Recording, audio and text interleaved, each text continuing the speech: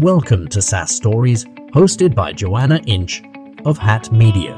On this show, we speak to tech and SaaS business owners and leaders about their journey in the SaaS world. Tune in as we share success stories and discuss ideas to take your SaaS business to the next level.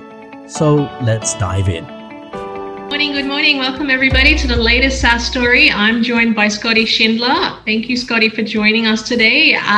Quick introduction. Tell us a little bit about yourself. I think better coming from you than me. So let's hear it. Sure. I love the SaaS story. So, I started a SaaS company before SaaS was called SaaS. And I was really happy when they came up with the term. So I started a software company. I wanted to get into this space in 2000. I started the company ReNet in February 2002, and I had that established in my own mind that I had a company by September 2003. So nearly 4 years later, I had a company that was the way I wanted it to be. So it took a little while to get that company going, and then I went on the entrepreneurial journey, and that worked every bit as good as I thought it would, and I exited. And 2017 in October was the second exit, and it's been a pretty good ride ever since as well. So I've had a pretty lucky journey, although what most people don't realize is ReNet was my sixth attempt at creating a company in this space. And Don't get me wrong, the accommodation one and the car yard one sort of worked, but the one I got the traction out of was actually in the end the real estate industry. So I stuck to the real estate industry. Good industry, and I love that you used the word lucky. I find that the harder you work, the luckier you are. Well, yeah, and I guess I was lucky for only one reason, and apart from the willingness to put in what it took, it was the fact that I had the ability to be able to close deals. So I had the ability to be able to walk in cold with someone and walk out with a check and a client, and a long-term client, not just a sale. And some of those clients stayed with me for the entire journey of ReNet. So the lifetime value was insane. Fantastic. That's absolutely brilliant. Which brings me to my first question. For all the startups listening out there, tell us the story of how you launched your very first, most successful startup, assuming it's the real estate one. How did you go about coming up with the idea and then going to market with it?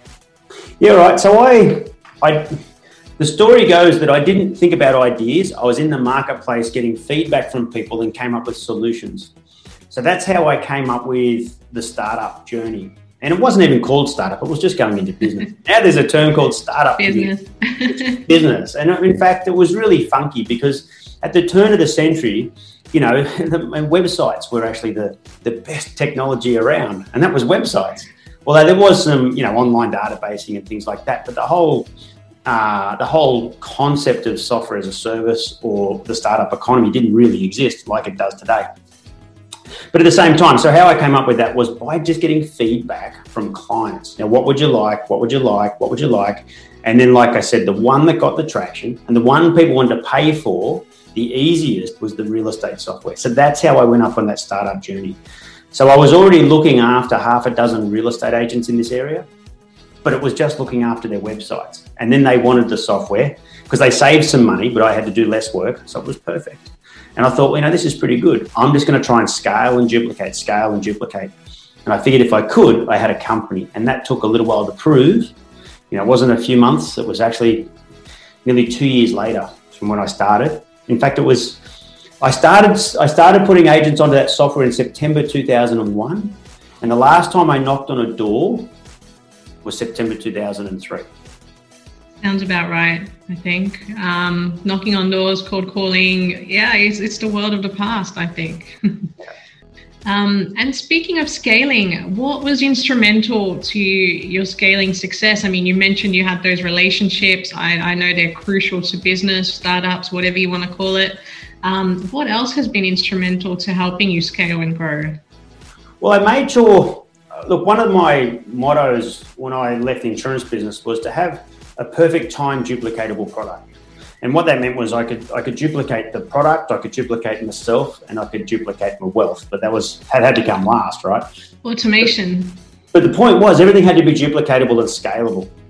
So I could do something once and I got paid for it twice. And that's what I loved about the startup area now that we look back, because I could do that in technology. I could scale quite easily. You just had to put more resources after it, and that's all you needed to do. So it was quite easy to scale, although it became a mission because you had to hire more staff, you had to find qualified staff, you had to look after staff. It wasn't just a software company, now you're a people business again. And, you know, so it was a challenge, but, you know, scaling was, it wasn't an option. That's actually what I wanted to do. I wanted to create a business that could scale. In fact, my words were I could duplicate. The buzzword today is scale. Back then it was just, I needed a duplicatable product. I could duplicate it outside of this area into anywhere that was with a real estate agent in the end. I love that you've used that word duplicate. One thing I do a lot of when I help startups on their go-to-market journeys is we implement marketing automation, and I actually call marketing automation a way to clone yourself. So a way to duplicate everything, your efforts, so much that you can automate, duplicate, clone, whatever word you want to use for it. But that is essentially a crucial step in a scaling journey. So yeah, you absolutely nailed it. And what were your biggest challenges? I mean, we have the success story, we have, you know, ways in which you were able to scale and grow, find a gap in the market and help, you know, your target audience. But what were your biggest challenges? You mentioned you had to manage people. I know that's definitely a massive challenge, people management on its own. What about anything else? Well, do you know, you just mentioned a word then, find a gap in the market. Well, do you know when I started ReNet, I had to actually create the market. Everyone wanted to buy software, whereas I was trying to lease them software, I called it, or rent the software. As we now know, it's SaaS. But I actually had to create a market. Well, I mean, I'd walk into people and I'd be saying, well, when you Google, and they'd be going, what's Google? I mean, that's a true story. So, you know, I mean, the biggest challenges I had was actually, I guess some people say I was a trailblazer, but I'll never ever see myself as that. But the reality was, it was still, I thought I was late to the race, you know what I mean? But it was still a challenge to get people to think differently on how they use their software. And that was a massive challenge. The second challenge I had was I was self-taught. Mm-hmm. So, you know, I had to continually fix everything and work smarter all the time and go, no, I need to centralize that code. I need to put that code so I can duplicate it. Not copy paste, I'm talking pure scale on technology. So it has to be centralized, object orientated, into classes. And I had to continually reinvent that and work smarter, thinking of things like not just a real estate agent, but then a salesperson or a franchise group. So I had to continually think differently all the time. And that were the two biggest challenges that I had. So, but it was all right. I mean, I really enjoyed the challenge. Yeah, definitely. It's and it sounds like you're definitely ahead of the curve there as well. I mean, having to create your audience, having to do that education, it comes with all the challenges of being first to market rather than, you know, next or best to market, for example. And I think a lot of startup founders are kind of dealing with that as they come up with these new ideas that could change the world, could create, you know, some beautiful innovation around the world. How do you think startups are changing the world at the moment? Look, I think startups are going to continue to change the world forever. So at the moment, it's really irrelevant. But you know, there's a lot of really smart guys out there coming up with really smart ideas, and it really matters how you go to market and traction, and listen to what the audience wants as to whether you get to the next phase, whether you get to that traction and profitable income where people actually want it. And it's really listening to that market.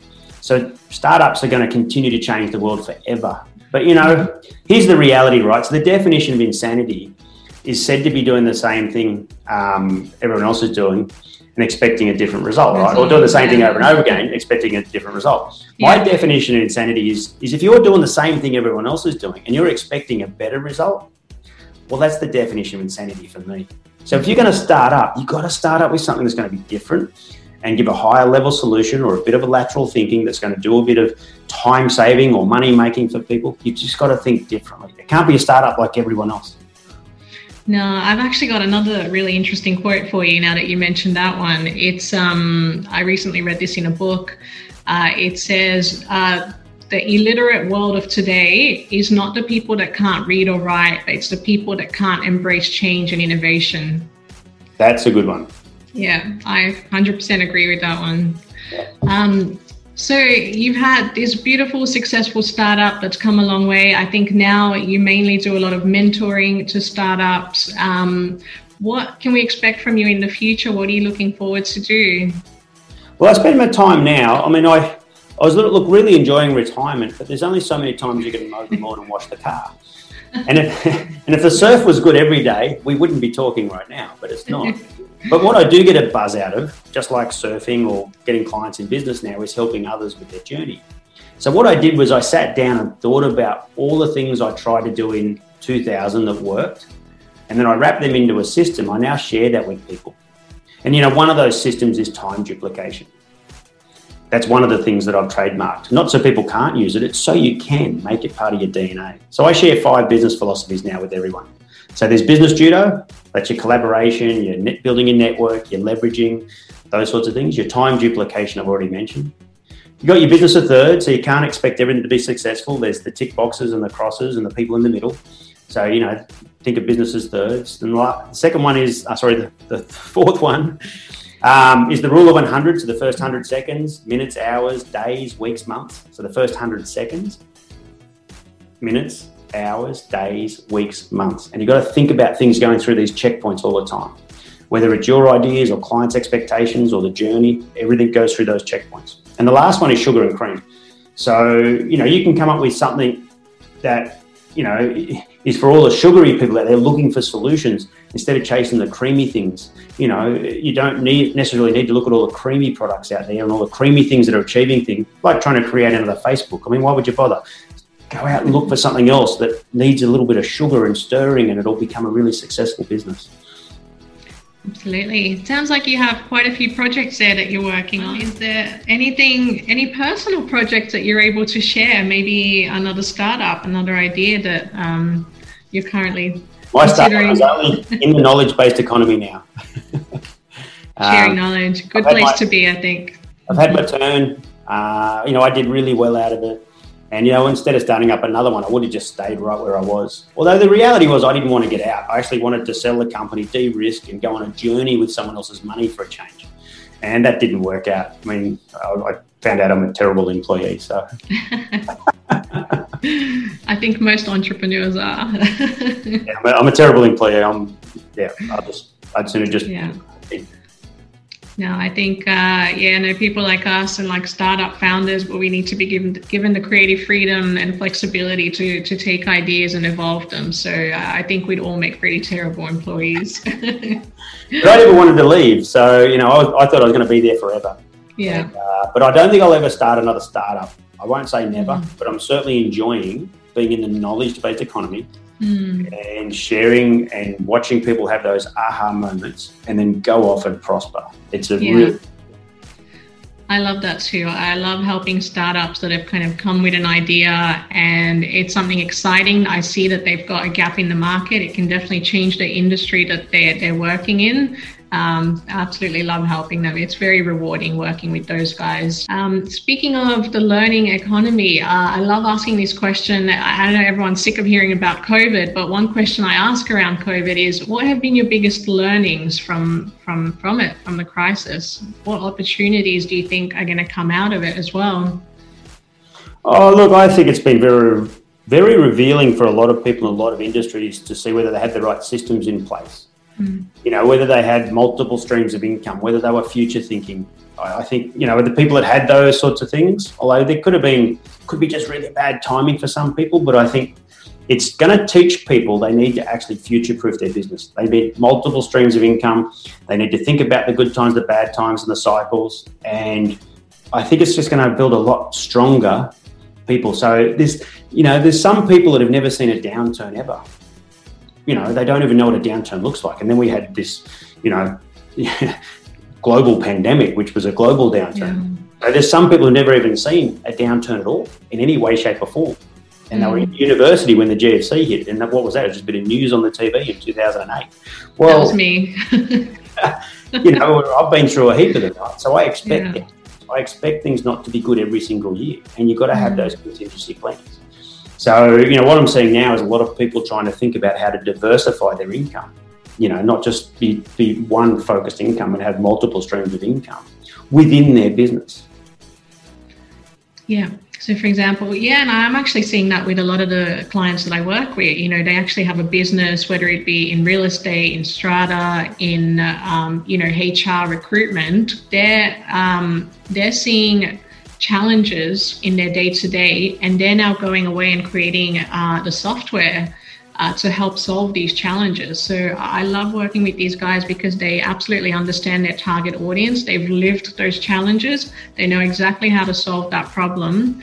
And they're the ones that are changing the world at the moment, I think, or at least the world of corporate. Yeah. And, there's different layers to, you might be focused on one area, but there's the consumer area, there's the business to business, there's also training, there's the knowledge-based economy around that market. There's all these different layers you can fit in. Think of a restaurant that was a restaurant and only had, a few % of their business that was takeaway business, but they already had the systems and the processes in place. And all of a sudden, it went from being a sideline business that you might have done a few $100s a night in to becoming the primary business overnight. But they already had the systems in place. So having a few of those income streams, even if they're not primary streams, you can pivot and you can change because you've already got your finger in the pie. It's a lot easier just by having, what are my 5 streams of income right now in my marketplace, right now with my product that I can actually implement. They don't all need to be big, as long as they're not losing money, they're just chugging along with their streams, and then all of a sudden one day they may take off, or you might pivot and change them. But having multiple streams of income in every business is super important. Absolutely. I know, I've been in business for over 10 years. We've probably pivoted a number of times throughout those years. So it's definitely helped sustain us and helped us, survive and thrive. I think that's really good advice to offer some of the startup founders as well. So have different streams of income, definitely in case of, whatever the world might throw at you. Look, one of the biggest things is to look long-term as well. So have a think about, I know it's easy to go, this is going to be worth millions of dollars and I'm going to sell it and I'm going to be rich and everything else. Well, the reality is most startups turn into a normal everyday business. That's the reality. Very few of them turn into the Facebooks and the Instagrams of the world.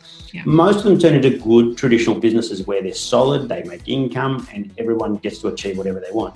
So think long-term, but most importantly, think about a business you want to keep, not one you want to sell. I know they say begin with the exit in mind and all those sorts of things, and I don't disagree with that because it helps you set up some structures.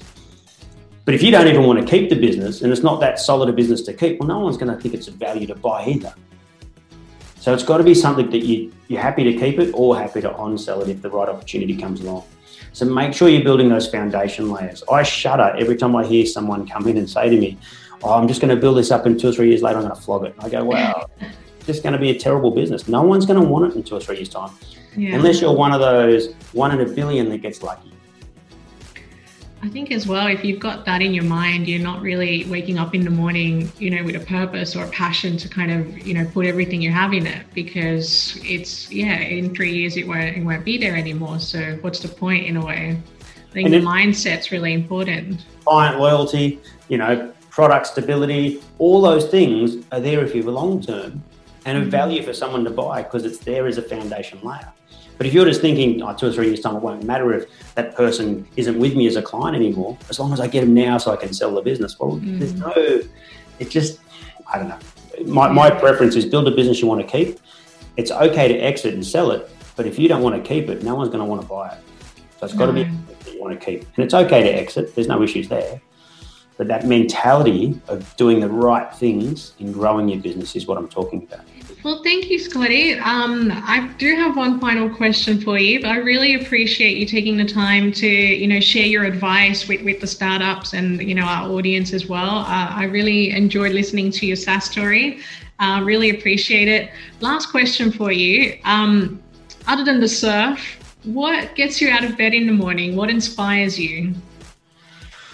Oh, nowadays, lifestyle, pure lifestyle. So the other day I was mountain biking through we got all these mountain bike tracks here. I was riding the stand-up paddleboard through the rivers yesterday for 2 hours. Just pure lifestyle. It's about balance in life. So I got a motto which is strive for healthy, wealthy, and wise. And you've got to have that balance in life. And, you're an entrepreneur, so you can work 80 hours a week and not have to work 40. you want to be able to do twice as much in half the time, which is perfect. But get that balance. Remember to reward yourself. Get that balance and enjoy the successes that you get along the way as well. Absolutely. I think that's the reason why most of us do go in business, so we can have that work-life balance, or however we choose to, spend that time. I actually think if one thing that's positive that's come out of COVID is that, not just for entrepreneurs, but, like the employees as well, they're now going to have a lot more flexibility with working from home conditions. So they could possibly get a lot more work-life balance in their days. And I see a lot of kind of opportunities and productivity coming out of that as well. Good. Yep. All right. That covers it. Thank you so much for being on SaaS Stories. Really appreciate you sharing with us today. Thank you so much. That's all right. Best of luck, everyone who's listening. Thanks for tuning in. This has been the SaaS Stories podcast, brought to you by Hat Media, a nerdy marketing agency that has worked with some of the biggest global B2B technology brands. Be sure to subscribe to our podcast so you don't miss an episode. For even more resources, visit our website at hatmedia.com.au, where we share guides, ebooks, and webinars on all things marketing to help you grow.